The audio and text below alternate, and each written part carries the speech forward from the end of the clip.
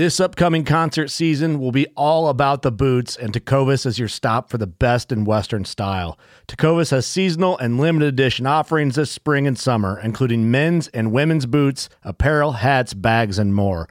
All Tecovas boots are made by hand in a time-honored tradition with timeless styles that are always on trend. And Tecovas has first wear comfort with little to no break-in period. It's hard to find this level of comfort paired with this level of style. Stop by your local Tecovas store, have a complimentary drink or two, that's WCB style, and shop new styles. The smell of fresh leather and friendly staff are at your service. Many stores even have leather custom branding to make your boots truly personalized. And with regular live music and events, there's no in-store experience like it. If you can't make it into a store, just visit tecovas.com. That's TECOVAS.com.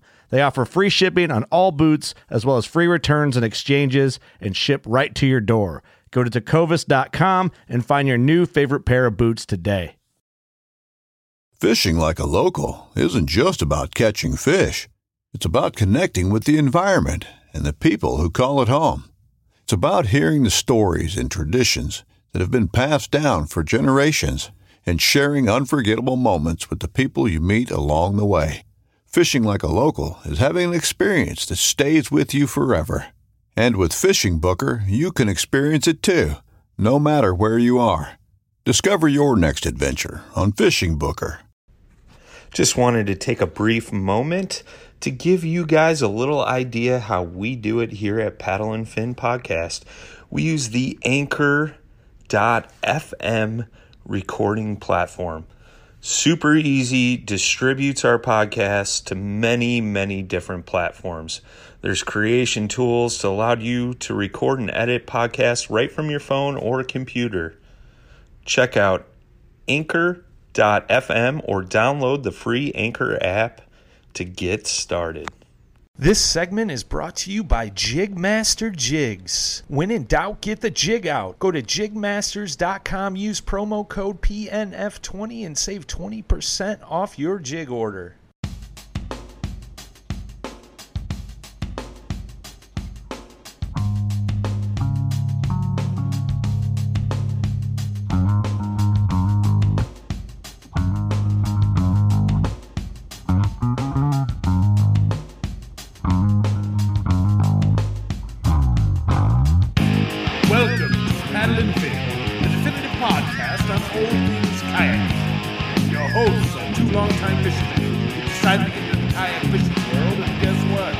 Taking you along for the ride. So buckle in and welcome to Paddle and Fin.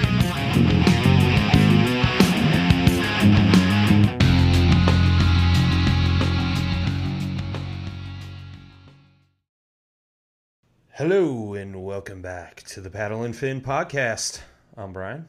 It's Ricketts. Holy shnikes. Back again after another layoff. You know, you got to do this more than once a month, my man. You got to talk to my wife, man. She's got the honey-do list stacked to the ceiling. You know, I spent 4 weeks on the garage, and then after that, she goes, I want to buy paint. I was like, paint for what? She goes, I want to paint the inside of the house. You know, we 5 gallons of paint later, we're coming back, and next thing you know, we're patching up stuff. And she's doing the majority of the painting, man. She's good to go. But, you know, I hate painting. I'd rather be punched in the face than have to paint anything. So yeah, I feel you on that, my man. I feel you. Did we lose Chris? I think we lost Chris. I can still hear. You still there? Okay, your picture froze up. So, well, with that being said, we're gonna get a little funky in here tonight. We got none other than the Funk Master himself, Mr. Funk from Jackson Kayaks, and well, he's part of Jackson Kayaks, so let's do that. But he's a man of a very tiny part. Yeah, there we go. I wouldn't go that far. He's a man of many talents. We were just talking about a big buck he put down this week, and you know, he's known for being behind the camera, which I know you got a photo that's on the front cover of the first Kayak Fishing Quarterly magazine coming out. So that made my day. That was absolutely awesome. Heck yeah, man. Heck yeah. So we got a bunch of stuff we want to jump in and into here this evening, and we'll just kick it off, man. We always start with the old question, how you got into fishing and kayak fishing in general, man. Man, I was born into fishing. My father was an avid fisherman, and there's pictures of me as a little bitty kid underneath the Chesapeake Bay Bridge with the rod tied to the side of the boat because I had lost one, on a trip before, and he wasn't worried about losing the young, and he was worried about losing the rod. But so I've been doing that forever and a day, and for us, I started out with, after marrying my bride, well, close to 27 years ago, we started out with a canoe because it was the boat we could afford, and fell in love with it. And we were canoeists for years and years and years until my son got so big that we really needed more room in our canoe. So I bought him a kayak, and he paddled it by himself. And, it kind of just that master, the captain of my own vessel type deal. You could see him light up. Yeah. And then just one day, my bride Angie jumped in it, and I saw her do the same. And it was kind of like you could just see being, in your own vessel and having your own way, and you could just see this assuredness get over her in her own boat. And I said, well, there goes my other canoe partner. So she ended up with the second kayak. I was actually the last kayaker in the family, the first one I bought, which is the reason I do my videos the way that I do. I went and found one that was rated, for my fat guy, but it was like 275, which is what at the time, that's about what I weighed. And I jumped in that thing in January in blue jeans, and water shot up through the scupper holes and soaked me to death. And I like to froze to death, and I couldn't take it back fast enough, And it wasn't until later that I realized, no, just because it says it's rated for your weight doesn't necessarily mean it's going to work for your weight. Yeah. You need to find one that's rated over what your big old butt is, And I went down to, I think, Black Creek Outfitters down in Jacksonville. And forgive me if I get that name wrong, but they had a Native Magic 145 that was their tandem solo boat. And I bought that one and fell in love with it, and paddled it all the way up till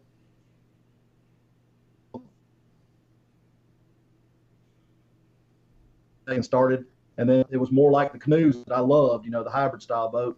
But and then it's just been ever since then. The guy that I actually went to take the pictures for with the Commander 140, Henry Jackson, who is our river conservancy guy here that actually cares for our river in the place now. It's kind of cool. We still get to work together. But Henry's the one that actually introduced my son to the Jackson team, who got pulled on first. And then I was just the dad taking pictures of the kid. And Jackson said, hey, we need you too. So into that story there, Nice, dude. Well, segue into your videos, before we started the podcast, I was telling Chris, everybody knows him, there's photography in his videos, because if you go on YouTube and you search anything with Jackson Kayak, you're going to run across your videos. It's inevitable. You know what I mean? So you just give that no BS review that people like, you say, hey, the boat's heavy. Hey, if there's one thing I could change about it, it'd be the cost, right? Because it costs an arm and a leg. A lot of these boats do. And so why did you do the first video? Was it just because you want to do some fun? Was it to promote the brand? I mean, what made you go down that path? The first video I did, and it was for just promoting the brand, to tell people about what we were doing with them. And I think I want to say my first one was it might have been I think it may have been a big tuna. I'm not 100% positive which one it was. But, it was just to kind of show folks about it. I mean, I had no stage presence, if you will, and nobody ever trained me to do anything like that. And it's funny because I usually set up next to the boat landing when I'm doing them, and you get people just looking like, what is that knucklehead? He's talking about, he's talking to a box, and it was my camera set up with trying to keep the wind off of it. But it was just a way of telling folks. And then, when the folks started getting feedback and saying, man, I appreciate it. I like what you're doing, and it means something to me because, I mean, don't get me wrong. I love Drew Gregory, but I watched enough of his videos and then fished with him enough to see that, all right, you got a guy that might be $125 and he ain't nothing but muscle. There ain't an ounce of fat on him. and he can, balance on a hard boiled egg. I mean, it doesn't show me anything to see him standing in a boat to fish. Yeah. Now you put a big old boy in that thing and show me what he can do, and it'll make a difference. And I think probably most folks that do identify with what I've done, they see that, hey, balancing is more about the person really than it is the boat. Now a good boat will help you do that, but it takes a lot on our part to be able to stand and balance. So, but if you have a decent, stable boat, it'll certainly make that part easier. And you got to get your sea legs. Absolutely, 100%. Doesn't matter what platform you're on, unless it's a blue sky. You don't need your sea legs on a blue sky. Like Earth. That's like standing on Earth. Yeah. Yeah, I just pulled up your YouTube channel. Your first video was on the Big Tuna and Big Rig, and it was a comparison video. Okay. Yeah. 2-4. They're great boats. Even the Big Tuna was a little too tippy for me. It felt a little wobbly, especially in the high position. But the I Big agree. Rig, And I paddled it. It was on my first boondoggle that I took that boat out. yeah. And man, I was way across on Cars Park, and the wind came up, and I wasn't positive I was making it back. I mean, I still get a little on the heart and the throat side when I'm in big water, which is why I love a low position in the boat. Yeah. I was pure chicken over there in Panama. I'm telling you, them some of those waves. I got hit in the ear one time with a wave I never saw coming, and I was it was definitely I was a spooky as a long-tailed cat in a room full of rocking chairs. It's a cool boat though. With the built-in live well in the middle. I've used that live well a lot. It's definitely a cool boat. It's a very cool boat. But for me, it's a little too tippy. I think my favorite was probably the DT out of the bunch, and I know you're a big fan of that boat too. Oh, love it, and that's why I still have mine, and I'm not giving it up. I've got the new HD, and it's a cool boat, but the DT is here to stay. I'm keeping mine. Interesting. Yep. Well, very cool, man. So, how long have you been a part of Jackson officially? I think officially 7 and maybe 8 years now. Yeah, because I came on right when the CUDA was launched. So my boy Ethan came in at that time, and then I was y'all remember the glow boat, the Illuminati boat. I went up to actually photograph him at Jackson and took pictures of that glow boat. And that was when the Jackson guy said, "Hey, wait a minute, we need him," So that was, oh wow, yeah. The picture of me actually behind that glow boat in the water. We were freezing to death. It was midnight when we took that shot, but that was the shot that everybody got to see from that boat that made them realize what it could do. I still think it was a cool boat. My brother still has a Illuminati Kusa. Wow. Yeah, but that was when it was, and I believe that was 2012. That's cool. A long time ago. Yes. So how long have you been doing the photography type stuff? Is that pretty much when you first started getting into it? Is that like an old hobby that you've been doing, or? It was before that, but I actually ended up. My family and I are huge air show fans. Okay, now, cool. Hold on, I got dogs fighting over there. Baby, come pick me up with a hammer. Oh yeah, but I actually started taking pictures at air shows, and that's where I wanted longer lenses to start getting up to the airplanes. And I'd always taken fishing pictures and stuff, and a few hunting pictures with just little disposable stuff, and it was during that time that I started posting pictures of my planes and a few critters that I had shot on the Georgia Outdoor News forum, which is the GON forum, was real popular at the time. And a bunch of rednecks just with cameras started challenging each other. And there was a couple that were really, really good. They'd sold work and published images, and they kind of worked with those of us that were dumb as a sack of hammers and pulled us along to train us up. And that's when I actually fell in love with shooting like I was shooting, and starting with all the wildlife and other things like that. And it just, when you get a camera in your hand, you just want to do it with everything. And I'd see shots that I'd want to replicate or try to get and learn. And with digital, you can afford to do that because I can screw up 1,000 shots and it doesn't cost me anything. Yeah, right. You know? But and that's what it was. It was just a slow progression of getting into that, and it turned out to be a pretty good blessing because taking a lot of pictures of fishing and hunting through the years. I lost my daddy 10 years ago to cancer, but it was during that time when my camera started really coming out. So during that time I got a lot more pictures of him, and which is much more important to me now, and not knowing at the time that we were going to lose him. But to me, it was a mixed blessing, that I now I've got those images, even though it was just me playing with a camera. And it might be a 10-inch crappie, which doesn't matter to anybody, but having that picture of him with that is special. Heck yeah, man. That's cool. If y'all hear that squeaky toy in the background, I'm sorry, it's a big dumb dog over there. No, it's all good, man. It is all good. So you're kind of a jack of all trades, man, right? But you don't really do a lot of tournament fishing. Oh no, sir. No. I know a lot of folks have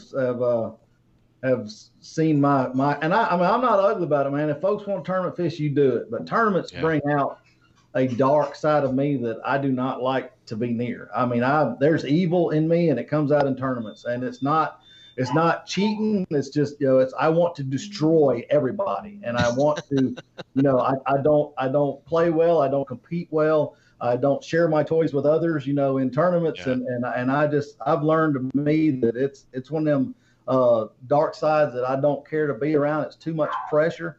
And see, you got to understand, I was never overly competitive. I was the fat kid that always end up, never getting picked last for anything other than tug of war anyway. So I've never been much of a team player. I've never been much for competition because, if I was that kid that was always up with 2 outs and bases loaded, and oh my God, here comes Chris. That's the way that was me, and so I don't like competing at all. Yeah, I can relate, man. That competitive edge, man, it just makes you be somebody else, and like you said, the pressure, man. It's I don't know. I'm going through some struggles right now, and what I'm going to do next year, and it's just like it brings out the best in some. Oops, sorry, I got you there. I think I lost you. I saw a little blurb. It brings out the best in some folks, but it is definitely not the best of me. Yeah, man. Well, that's the thing, though, man. I mean, it doesn't matter. I mean, it's funny. I had a conversation with Aaron Steiger, of all people, and he was talking about the tournament on St. Clair where he took off at like noon. He's like, what am I doing here? I can go be with my kids, He's like, yeah. Who am I trying to impress? I know I can come out here and catch a 20-inch smallmouth anytime. Like, what am I trying to prove, So it's one of those things, like you said, man. I mean, some people, they're all for it, like the Josh Stewarts and Matthew Scotch, Jody Queen, Oh, yeah. Guys like that, But at the same time, like, I'm kind of falling in line with you right now. I'm like, for what? Like, why do I want to stress out and put myself through that? I've been known to take naps during tournaments. Yeah. Well, I fished the Hobie Worlds up in Kentucky Lake that one year. I went up there and I went for kayak fish to write for them about it. So I was going to go up there and just be like their representative. Well, I said, to me, the best way to represent would be to fish the tournament. That was the best way for me to write about it. So I paid my entry fee and I started fishing. And the first day I was in like 9th or 10th place and was doing well. Well, the second day I hit a school of, I call them McDonald's bass, but they're quarter pounders, but it was probably 14-inch fish. But I burned 3 bags of wacky worms, catching so many fish, and I couldn't break away for those 14-inch fish. I was having so much fun. Yeah. You couldn't have knocked the smile off my face with a side grinder, and I wasn't going to quit. I wasn't going to chase big fish for nothing. I was having a good old time. Right, yeah. Right. And that's the thing. Like, in the middle of a tournament, it's hard to leave that. It's like, yeah, in a tournament situation, you want to move on and find the bigger fish, but what are you going to have more fun doing? Right. Scratching your head trying to find these big fish, or just sitting there catching 100 fish in a day, like I'll take the second of the two, you know. Absolutely. And I'm a species chaser, so I love catching multiple species and as many as I can in a year's time, and so it's tough for me just to grind on bass. You know, I love chasing big gar. That's one of my favorite things to do around here. And you know, of course, we're also do a little bit of eating fish every once in a while. So I'll chase big bluegill or crappie or whatever I can get to go in the fryer. But Bowfin. Yep, and which, you know, bowfin. Everybody hears me talk about them in the swamp. Yeah. If I had a place nearby that was loaded with bowfin, I'd stay broke on white spinner baits and black buzz baits. I would stay broke on them. I promise you. Yeah. We'll touch on your swamp fishing here in a minute, but I think the tournament thing's fun. You know, I like when Brian and Jay came down to Cowan Lake. They came here in Ohio to fish. That was fun because that was more of like just a couple of bros hanging out. You know what I mean? Just Right. a group of friends, and it was more bragging rights. You know what I mean? Oh, Like, yeah. And of course, you know, Brian, he comes down here and he gets lucky and he spanks all of our butts on our home water.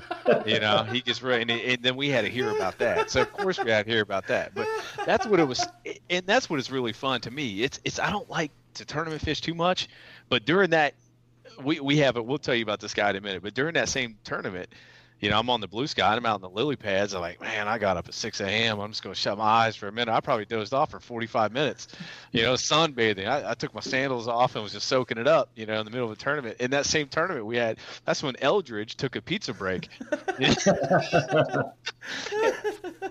So our buddy Josh, he paddles back to the ramp. He gets off his kayak, and was it Durbin that asked him to go get him a Dr. Pepper or something? I forget. Yeah, something like that. Yeah, a bottle of water probably because it was like 100 degrees out.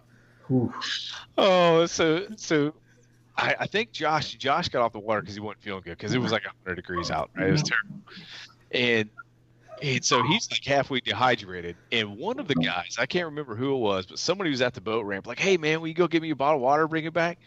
And Josh is on his last leg. He's already feeling like crap. He's like, yeah, man, I'll go get you a bottle of water. So he walks, 150 yards to the campsite. Yeah. To water, walks 150 back. And then he's like, I think I want to go get some pizza. So he goes to the commissary.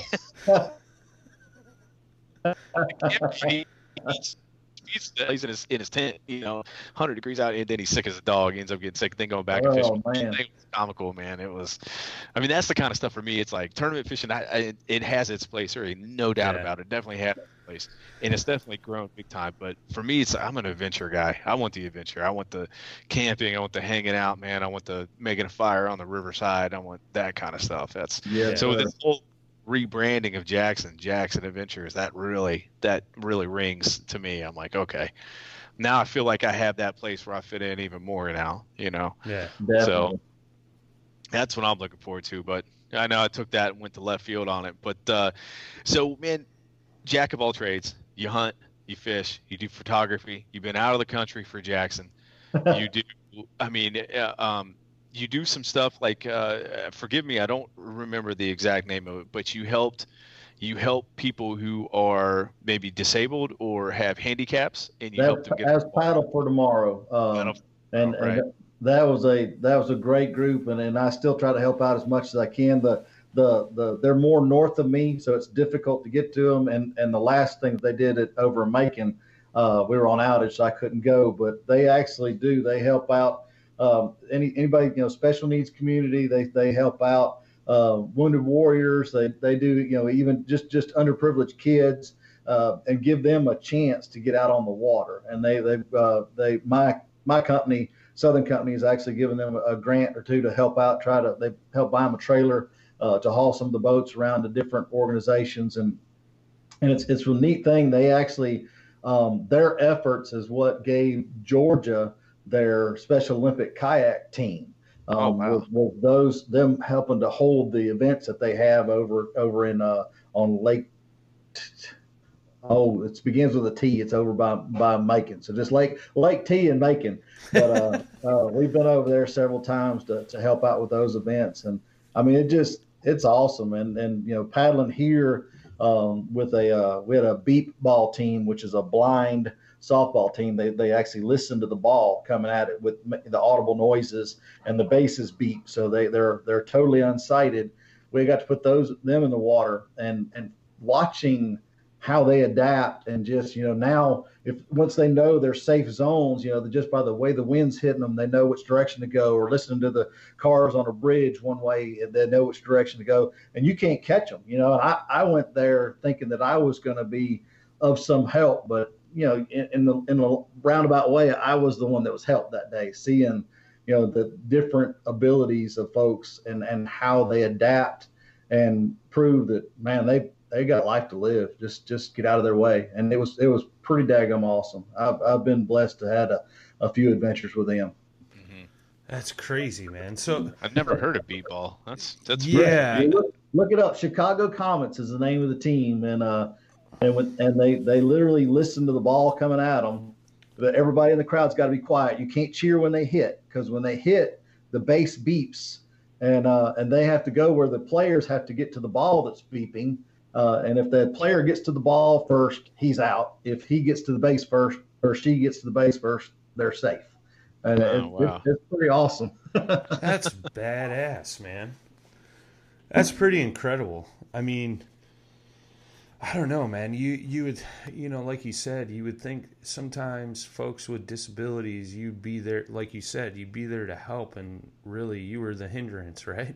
Yeah, That's basically how you broke that down. It's kind of funny. Like, I mean, just last night I was watching some documentary. This dude, he was out hiking in like Montana or something, got electrocuted, lost his arm, bolt shot out of his head, had a huge thing, whatever. You're talking about the cook. Yeah. Chef. Yeah, the chef. He's dude. on Meat Eater with Steve Rinella. Yeah. Dude, Yep. Craziest thing ever. But it's like, it's so funny, man. Like, in that thing, and I think a lot of folks that have hindrances like that, it's not a hindrance to them. It's a boost of energy, a boost of what's the word I'm looking for, man? Where it's just like, that's what drives them. And they end up driving right past every normal Joe, dude. And I think that's awesome. I love those stories, man. What we see is like a tragedy. They see as it was a blessing. Just like you said, it wasn't a tragedy. Yeah. It was something that made them go further in life than what they've probably done before the tragedy. Yeah, exactly. That's thanks.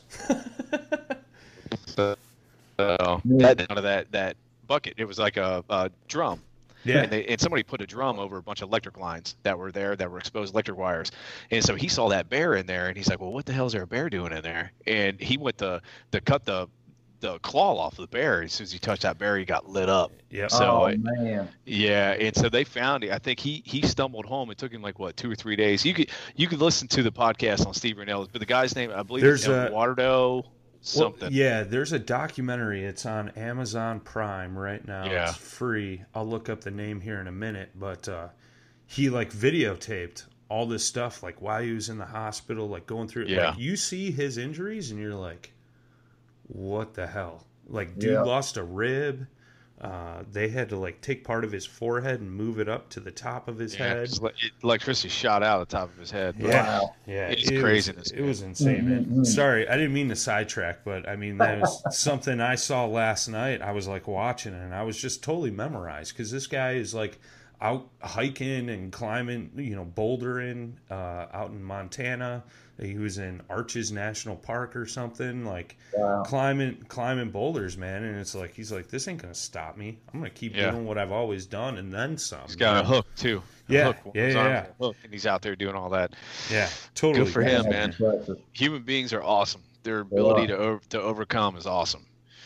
Oh, what? All right, man. So, I know a lot about you from YouTube, basically, you know what I mean? And then now I have you on Facebook, and now since I've been part of the Jackson team, I've been following you more, but it's I've been kayaking going on 6 years, man. And you were the source, and you put these videos up, and it's, you catch a show bass, or you're catching, gar, like you said, you're catching regular bass, but it's not that you're out there fishing, man. You're out there having the adventure, and I think that's what people were drawn to. And then you're like, hey, man, I got this boat. This is why I got it. This is why I like it. This is what I would change about it. This thing is heavy. You know what I mean? Like on the big boats. But you said, the way you explain the weight is such a perfect compromise. You're like, okay, it's heavy. You're not going to feel it in the water, though. The only time you're going to feel the weight is loading it and unloading it, you know. And you're right, you know, at the time I was 260. I was a big dude too. And my first kayak experience was terrible. It was absolutely terrible with a crap kayak, you know, and it was out of fear of going through that experience again that I started researching kayaks for big dudes. You know what I mean? Like, what's the most stable kayak? And then Jackson, Big Rig. Okay, you get on YouTube, you look at Big Rig, and then you find Chris Funk, and you're like, oh, that dude's part of Jackson. In his intro, I know all of his videos, then the water splash, you know what I mean? And then there's Chris Funk, you know what I mean? Like, I just know your stuff, you know what I mean? So, and they're all great videos, and you're picking up, you know, kayaks, you're picking up the Big Rig, you're doing the comparison, you're doing the Kusa versus the Kusa HD, you're doing the Big Rig versus the Kusa HD, you know, you're doing all these walkthroughs, and it's great. But the adventure of what you do, I think, is what draws a lot of people too, especially the swamp, because you're not shy about your gator adventures in the swamp, and you're not shy about one of these big freaking gators scares you. Now we had Dustin Nichols, one of our teammates. How long ago was that we had him on? I think that was about a month ago. Yeah, and he was talking about gators too, and I'm like, no. You know, and I think I've hit you up on Facebook talking about swamp fishing because I'm scared to death, but it's something I have to experience. And you're like, and it was in the summertime. You're like, don't come down now, you'll get ate up. But how do you do it, man? Because you get close to these gators. How do you?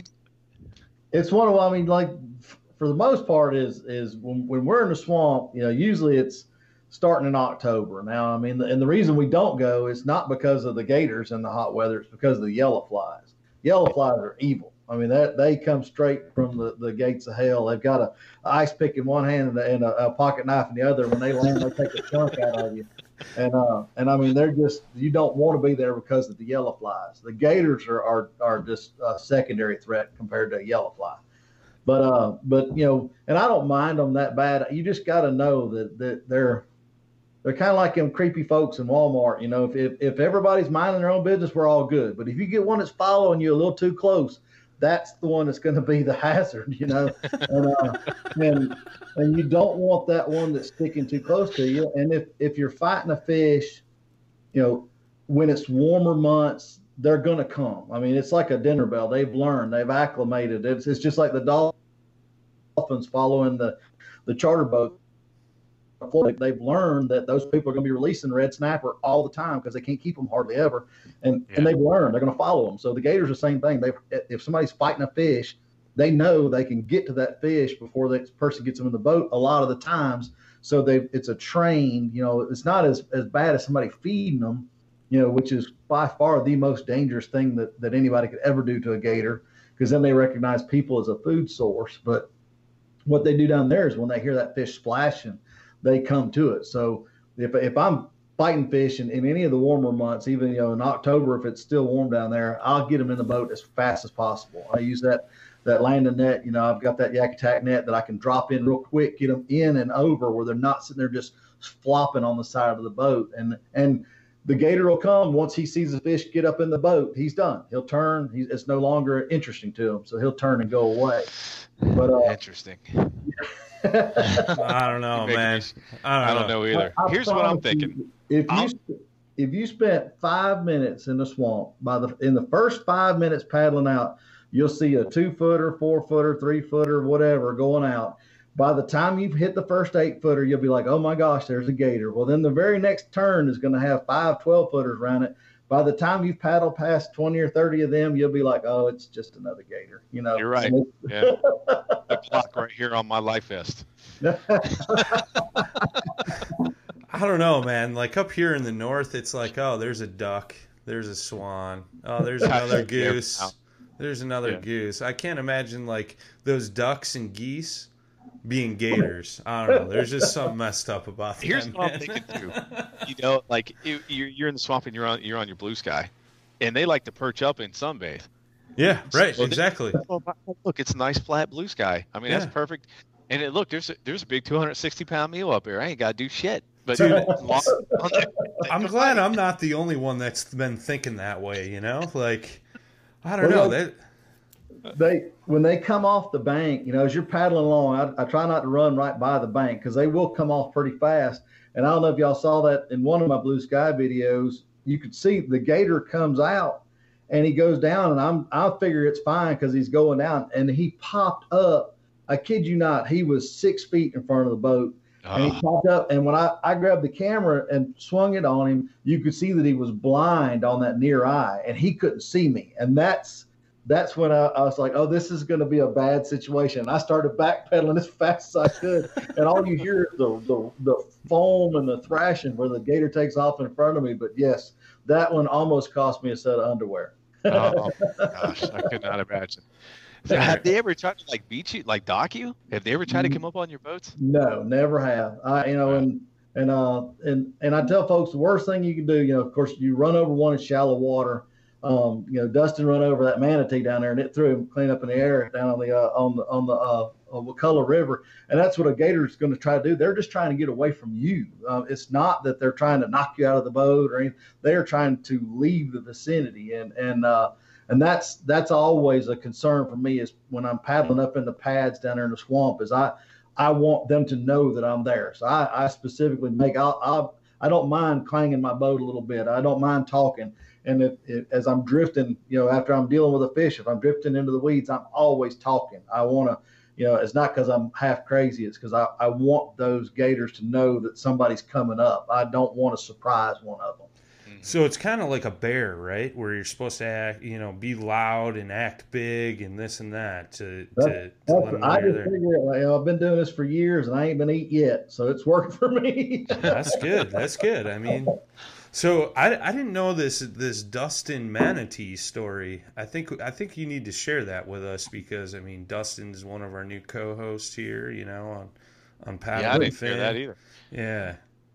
We were paddling. It was late in the evening, heading back over toward camp, and just run over one in shallow water, and just and that's what they'll do. If you ever Google a kayaker run it, because it's actually a guy on a stand-up paddleboard, but he runs over a manatee, and you'll see it just shoots him straight up in the air. And you got 2,000 pounds of sea cow, moving in that water, and there's like a big torpedo. So that's what it's definitely not. To me, I'm more concerned about them than I am about gators, just because it's amazing how fast, unlike this fat creature, those fat creatures can get.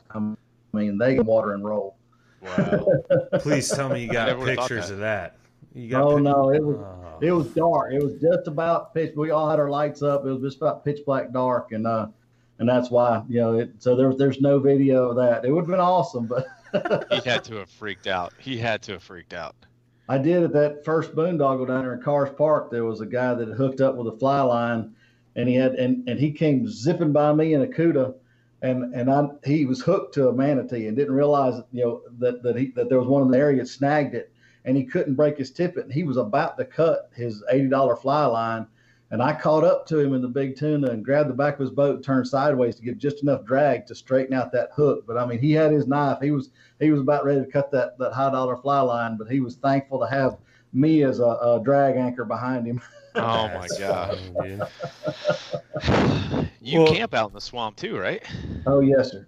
There's only 5 platforms out there, and so only 5 parties at a time, because that's a permitted camping area. Go in detail about platforms, because most of us camp up here north. We're campgrounds. We're on the ground, right? So tell us a little bit about that. The platforms are called chickees, actually. And chickee is a Native American word, and it's just a raised platform. It's like no different than a dock.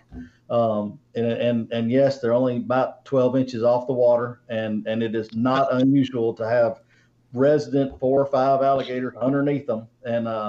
And you get your permit. I think there's 4 chickees and 2 islands that you can go to. And there, one of them's named Mixon's Hammock, and then, different areas that they've got down there. But you have a path that you travel. It's either a 1-day trip, a 2-day trip, up to a 5-day trip that you can take out there. And each person is permitted to be in the swamp during that time. So after 5 o'clock in the evening, when the swamp closes, the only people out in the swamp are those that have the permit to be on those camping platforms. And we've done that on a couple of occasions, and it is just an incredible it's an incredible place, and it's awesome because you'll be sitting there laying at night and you'll hear a frog. They have a lot of pig frogs down there, and they sound exactly like a pig grunting. And you'll just hear this grunt, grunt, grunt, grunt, grunt, grunt, and then you'll hear this clap, and it gets really quiet. It's like, okay, that one just got turned into something.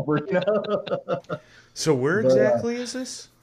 It's the Okefenokee Swamp, and it's 438,000 acres down in southeast Georgia and the north end of Florida. So it actually goes from Florida into Georgia, or from Georgia into Florida. And in that 438,000 acres, there's two entrances that we go into. The east side is over in Folkston, and the west side's in Fargo, Georgia. And I like the one in Fargo, Georgia, at the Stephen C. Foster State Park, which is usually what we do is just day trip. We go down there, camp for 3 or 4 days in the park, and we can fish out of there on Billy's Lake, which is the first big open body of water that you come to, or we'll go fish the Suwannee Sill, which is the headwaters to the Suwannee River. And then we go back to camp and, eat good, campfire, just kick back, relax, and get up and do it all again the next day. But, behind Yellowstone, I think the Okefenokee's got to be my most favorite place on earth. And I keep telling my bride she's going to retire there, but she's not convinced of it yet. Oh, man. But it is a beautiful place. Yeah. I mean, how many gators have you hooked into and brought to the boat? I always see that on Facebook too. And I have only had one actually steal a fish from me down there. So in all of my years of going and multiple trips, I have only had one encounter where I had one steal a fish from me. My nephew down there last year was actually bumping a worm on the bottom, had a hit, set the hook, and thought it was going to be a nice bowfin. And when he got it up, it was a 2.5 foot gator. Well, as soon as he pulled it up, he didn't know what to do with it. But Mama was coming because that gator started hollering, and the big one. I told him, I said, back up, and he got him up the hill. And I grabbed the baby gator and unhooked it and took it back down to the water's edge and pitched it where Mama could see that the gator was released. But that's the only time we've ever had any run-ins down there. Now, I've been a part of some gator hunts here in Alabama and Georgia. And the last I threw a hook over was 12 foot 4 inches long and weighed 650 pounds and had a 44-inch tail, the circumference, so bigger than my gut. And that was an absolute giant. And that's when I quit gator hunting because that was too much like work. The tail was 44 inches around? 44 inches around, yes, sir. 12 foot. That's bigger than my waist. Yeah. He was an absolute giant. He was grown, a dinosaur. I'll stay in Illinois, man. Screw that. Gator hunting's real big down there, though. Yeah. It's real big in Florida, too. Yeah. Yes, sir. It is. Yeah. They taste good. I've had gator. I've never had fresh gator. I've had gator at a restaurant, but it's good. The best meat is in the jaws. It's a real lean, real just a clean white meat, and it is outstanding. Yeah. There's a company local here. They're always at the fishing shows, and they do a alligator like beef sticks almost. Phenomenal, dude. Phenomenal. Man.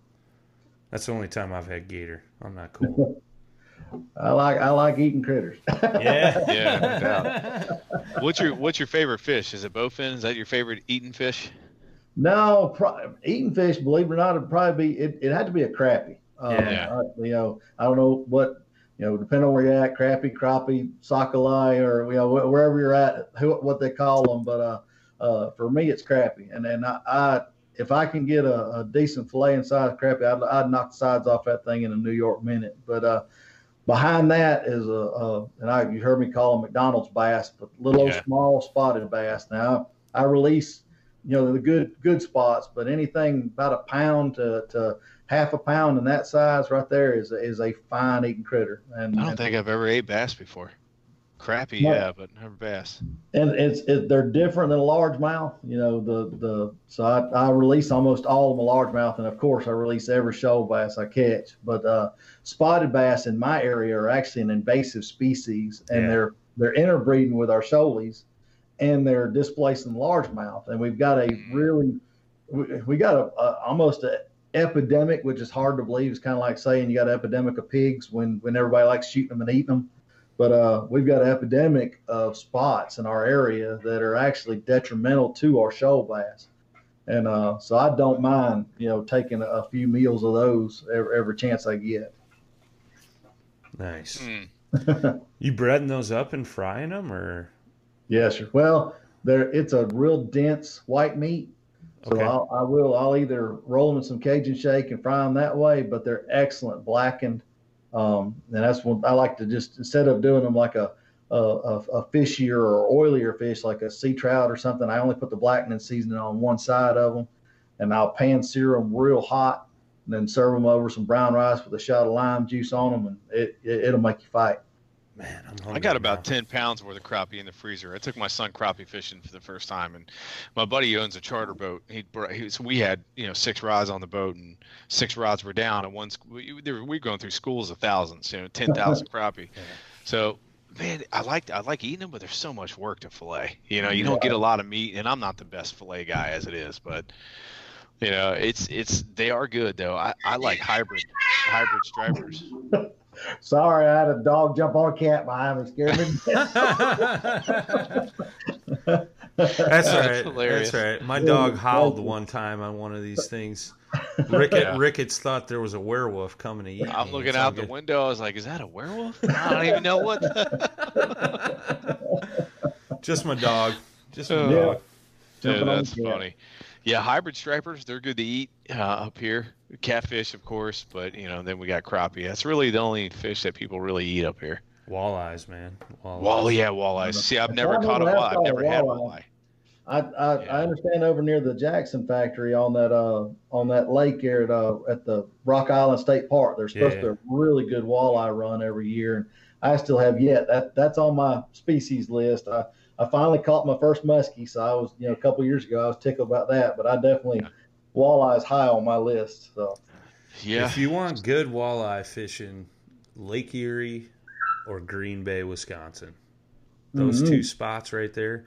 It's so funny up here, like I'm in northern Illinois, so I'm literally 10 minutes from the border of Wisconsin, and the thing is a lot of guys around this area, they'll travel up into Canada to go walleye fishing, and they'll come back and it's like, "Oh, what'd you get, man?" And they're like, biggest fish was 25, 26 inches. I'm like, dude, I've caught multiple 26-inch fish 3.5 hours away on Green Bay.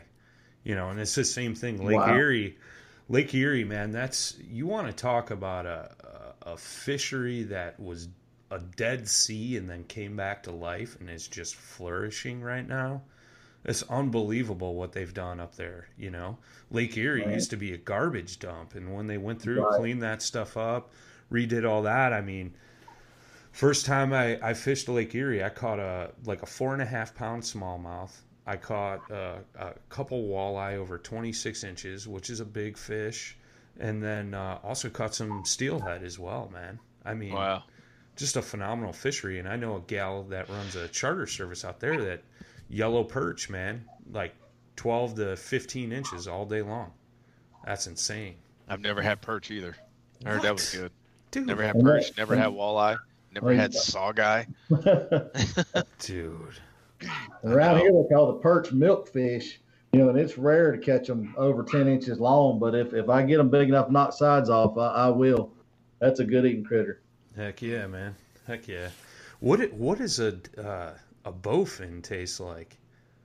It is a super white meat. There's no fishiness to it at all. Really? It's got a softer texture. It doesn't have as much bite to it. Okay. Which is why some folks call them cottonfish, but it's just a softer flesh. But I mean, the ones we've had now, we're catching them fresh. I mean, most of them, you got to knock them in the head to clean them. I mean, they're still alive, so they're, we're cleaning them fresh, and I fry them hard. But every person that I've had, even going eating them with against a warmouth or a flyer, which is 2 other species that are real prevalent down in the swamp, but those type fish, or even the small black catfish, which are a really, really good eating fish down in that area, every person that's tried them has bypassed those other 3 super good eating fish to get back to the bowfin. Really? Wow. Yeah. And nobody believes me. It's all like it's this old wives' tale that says, it's a cottonfish or it's bony. It's not bony. You won't find a bone hardly at all. They're almost like a cartilaginous fish where they don't have a whole lot of a skeletal structure. Like a gar. If you've ever cleaned into a gar, there's just not a lot of bones in them. It's just a straight piece of meat, and it's worth doing. That's crazy, man. I mean, we got them up here. I've caught one on the Mississippi River. I don't know. They're just an ugly looking fish. They fight like crazy. Oh, yeah. And hard-headed, golly, there ain't nothing but bone and teeth on the head. Yeah. That's the reason they're so hard to set the hook into. For the longest time, we were trying to do it with the heavier hook. And a buddy of mine, Rob Kyle, told me about fishing with a lighter wire hook so that it would actually bend and search to find a spot to catch some purchase before it popped out of their mouth. And when we downgraded the thickness of the wire on our hooks, our hookup ratio went way up higher. Interesting.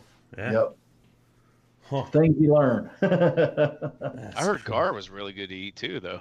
It is.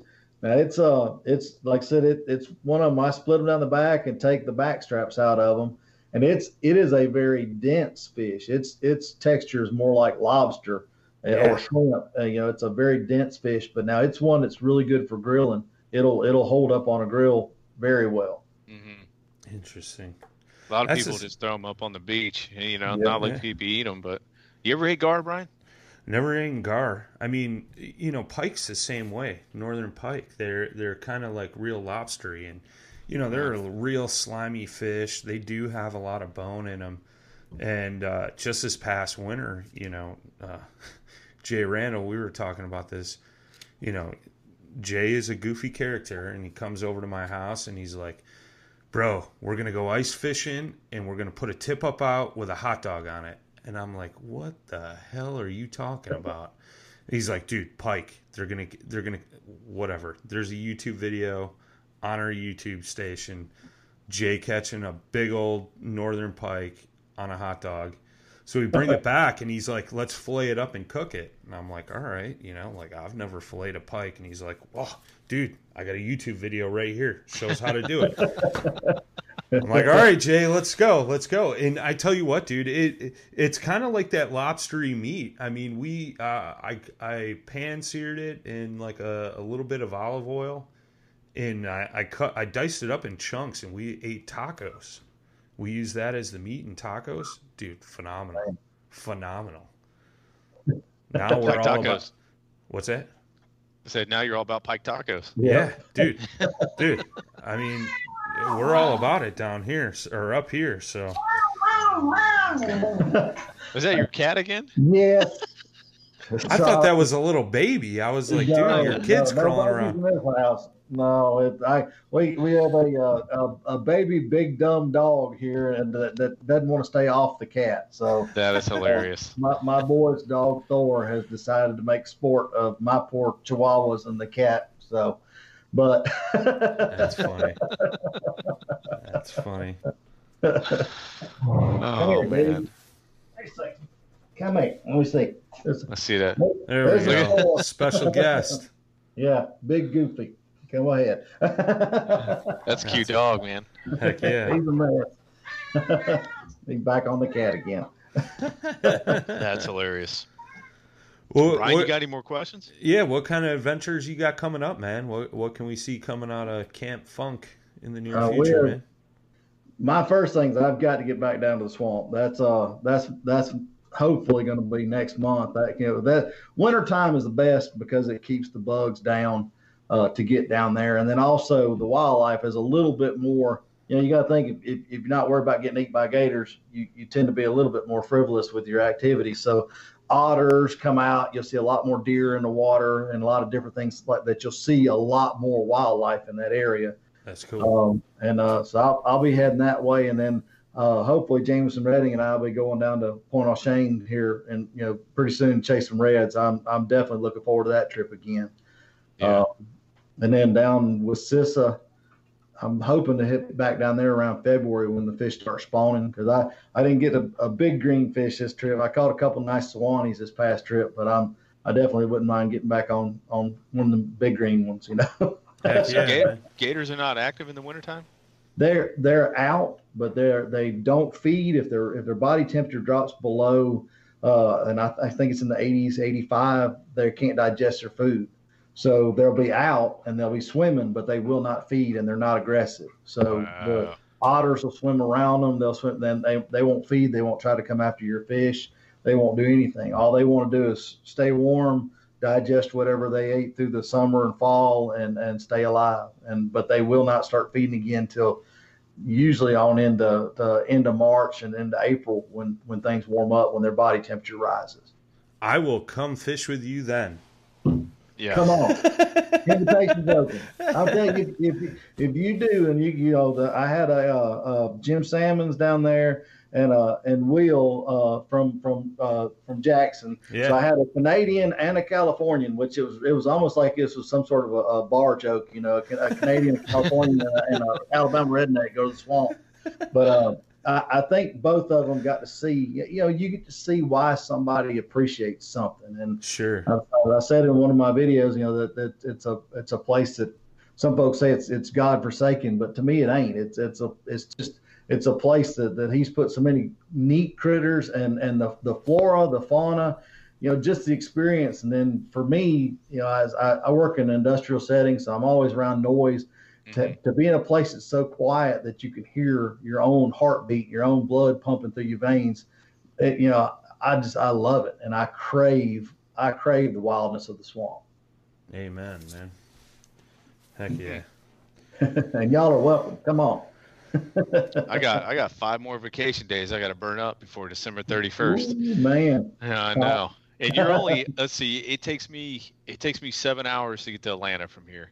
So if you're in Alabama, I wonder how many hours it would take. Probably 10. About the same. About the same. Yeah. For me, it's 4.5 hours over, and I'm right outside of Columbus, Georgia. Yeah. So that'd be you're 2 hours to Columbus from Atlanta. So you could shoot over that away, but you know, and of course I always tell folks like they did. I mean, man, I've got boats, I've got gear. If you could fly down there somewhere, get close, I'll come get you, and we'll go. Yeah. You know, that way you got a haul. You got one of those like Tri-Cat blue skies, because I'll go on that with rickets, and then if there's a gator, he's going over. That's what I'm saying, bro. That's why you got the DT, and you put the seat really close to the flag. Oh, you're going to see the second man known to walk on water. You see Gator come after me. It'll be Jesus and me, the only 2 men to do it. I promise you that. Oh, that's cool, man. I got one last thing, and this is something I picked up as we were sitting here talking. It seems like you're a man of many analogies. I think analogies is the correct thing. I heard dumb as a sack of hammers, knock the sides off that, and a New York minute. You got any other good ones you could throw out there for us? Well, you always got to watch out where you step, because things are slicker than owl snot on a wet limb. That's always a good one, you know. And if these kayak prices don't settle down, they're all about as high as a giraffe's testicles. So we got to watch that out too. That is the trend with kayaks, man. You think it's the inflation going on with kayak prices.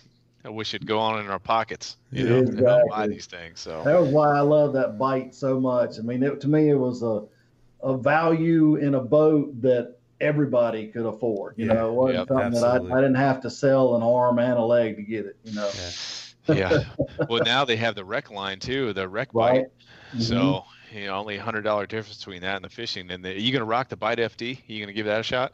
No, I'm not as much of a peddler. To me, the paddling it's almost medicinal. I love the rhythm. I love the sound. You know, and I pedaled over in Panama the whole time, and I did better than what I figured I would, but I still would have. I'm a paddler, man. At heart, I love the rhythm of it. I love the feel of it. I just feel like I'm doing more, you know, when I'm doing that, and I will probably be a paddler until the day that I give all this stuff up and run big boats and trolling motors, you know. Yeah, right on, man. Yeah, that's awesome, dude. I don't know. I kind of like both. And it's the thing. The beauty is the options. Yeah. I mean, it's great because, and that's one thing I did learn about the Coos FD over in Panama. The first day I was so jacked up and dehydrated, I cramped so bad I couldn't pedal anyway. So I paddled it for half the day, following all the guys that were pedaling it, and survived. Yeah. And, I didn't know that the guide had extra water, so I was metering. I was like sipping mine.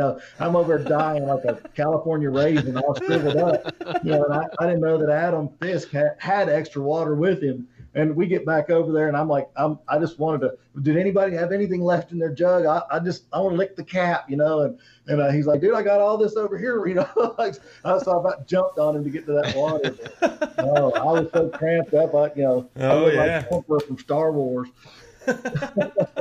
I find that I like pedaling when I have a lot of water to cover, and I like paddling when I don't. Like on rivers, paddle all day long. If I'm on a river, I want to be. Unless it's a big river like the Ohio River, then I'll pedal. If I'm running like that bait rod, one rod, or a troll or whatever, I would say I'd be pedaling. But when I'm bass fishing, I usually have 3 rods in front of me, and I'm constantly going back and forth. So anything the pedaling it doesn't work out. It's like I'm going to break something, I'm going to lose something. It just doesn't work out good for me. So I just give me my paddle. I'm also a guy that likes organization on my kayak, and I feel like sometimes the pedals get in my way. Yeah, like they take up that space, and it drives me nuts. I like a clean work area, See, so. I organize like an F5 tornado, so that's everything's going to get tangled in my boat in front of me. Oh man, this has been a fun one. I hate to end this one. Heck yeah, man. Heck yeah.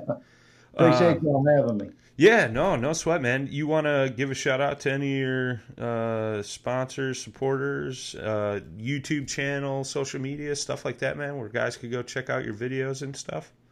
Well, it's Chris Funk the Feral One is my YouTube channel, and I still have it. I don't even get paid for that stuff. I have it just free, so I do it more from my memories and helping other folks out. So if y'all want to jump on there and subscribe, that'd be cool. I love seeing that, and I love good comments for folks.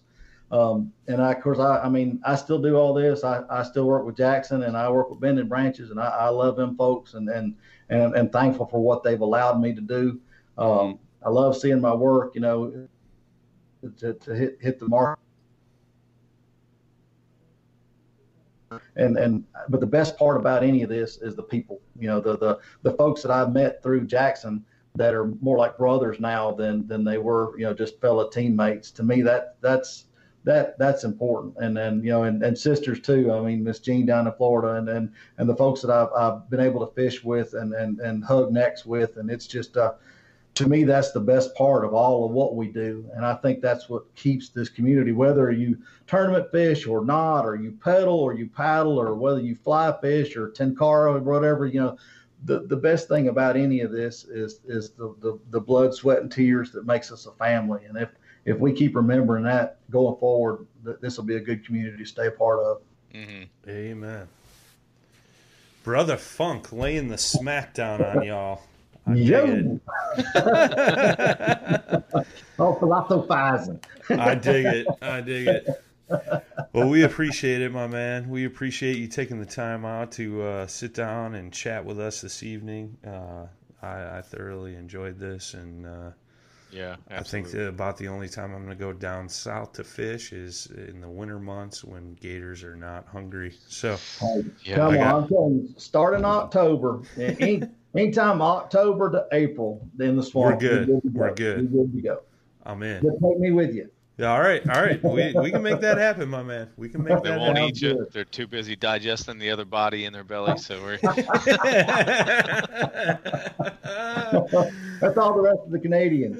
Oh man, that's funny. That's awesome. Plug in your social media, man. You on Instagram, Facebook. You're obviously on YouTube, so plug that in. It's Feral One Photography on Instagram, but I'm trying to think. It's like Feral _1_ photography.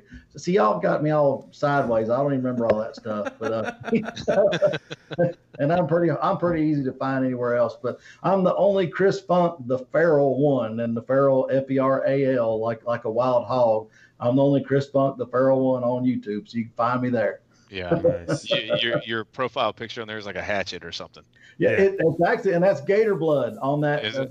The story on that one was we had actually got a gator and were posing beside it to take a picture. And when the camera autofocus light came on, I saw the gator's pupil dilate. So I knew he wasn't dead. So I jumped in the truck and grabbed it was a throwing hatchet I had left over in there and finished him off in the parking lot. Dude. So, yes, that's alligator blood on that. Let's hear that story. I was gonna say let's wrap it up, but I think when you get ready to take a picture and you see it's like a dinosaur. Yeah, you got to talk about that. My buddies were behind it, and I was on the camera, fixing to set the self timer to jump in behind them. And we've already had the gator in the boat, and everything, and had him out to take a picture of him. And when I hit the start of the self timer, when the light came on for the autofocus on the camera, I saw the gator's pupils dilate. And right as he started to move, and I jumped up the truck, grabbed that hatchet, and took him right by the brainstem. So, yeah, that is actual blood on that. I am not a man. How do you compete with this? We have Josiah on before, right? Yeah. He fishes next to grizzly bears. Yeah, Literally comes fishes he comes face to face with them in the middle of the dark, Then you got this dude just busting out hatchets on gators as their eyes are dilated. I don't like grasshoppers a whole lot, so it kind of weighs out. I'm not a huge fan of grasshoppers, but I will kill gators, so it all comes out in the wash. So that's my girly man side. I don't like big grasshoppers, so. Oh, that is hilarious. That is too funny. If it's one thing I've learned being a Jackson teammate, dude, is we have some interesting characters. Oh yeah, you know what I mean? Not team members, characters. It's seriously, it's awesome. It is absolutely awesome. Yeah, and it makes you. It almost. I love my wife, I love my family, but sometimes I wish I was just single so I could just go around the country and hang out with everybody. Right. You know what I mean? Like, right. Man, it's. Sorry, I'm gonna honey. tell my wife, I guess my birthday is in 3 weeks, so I'm going to burn some vacation time. I want to try to come down there and get some swamping. All right, now, like I said, I've got a time coming up. Hit me up. I'll let you know when it's going to be. Awesome, man. Yeah, absolutely. Awesome. Here I get to do whatever the hell I want. Oh, man. Well, with that being said, guys, until next time, tight lines, smooth paddling. Y'all take care. Go check out the website, guys. Paddle, the letter N in fin.com. Also check out YouTube, youtube.com/paddle-n-fin. If you got a question, comment, want to hear from a future guest, feel free to email us at paddle, the letter N in fin, @gmail.com. Don't forget to follow us on social media. We're doing giveaways, announcements, things like that at Facebook and Instagram @paddle-n-fin. Shout out to our show supporters, Rocktown Adventures, Loveland Canoe and Kayak, Hammered Lures, Fish Mob Lures, TRC Covers, Catch Products. Go to catchproducts.com. You could put the Paddle and Fin logo right on your catch board. Don't forget to go over and pick up your Jig Masters jigs. Use promo code PNF20 and save 20% today. Don't forget to rate and review the podcast on whatever platform you're listening to. It helps grow the audience, helps others find our podcast. So please drop a 5-star rating in on the podcast platform you're listening on. Don't forget about the recycled plastics program, you guys. Take your used plastic baits, put them in an envelope, mail them to the address in the show notes. Our man Eric Richards at Hammered Lures melts those down, makes new baits, and donates them to various chapters of Heroes on the Water.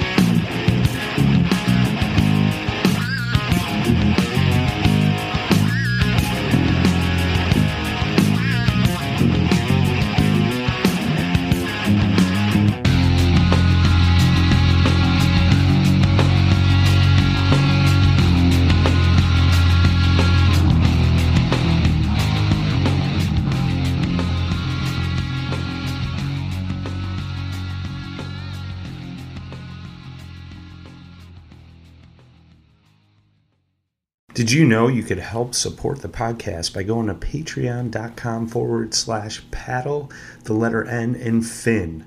You could also do so by going to anchor.fm/paddle, the letter N, and fin.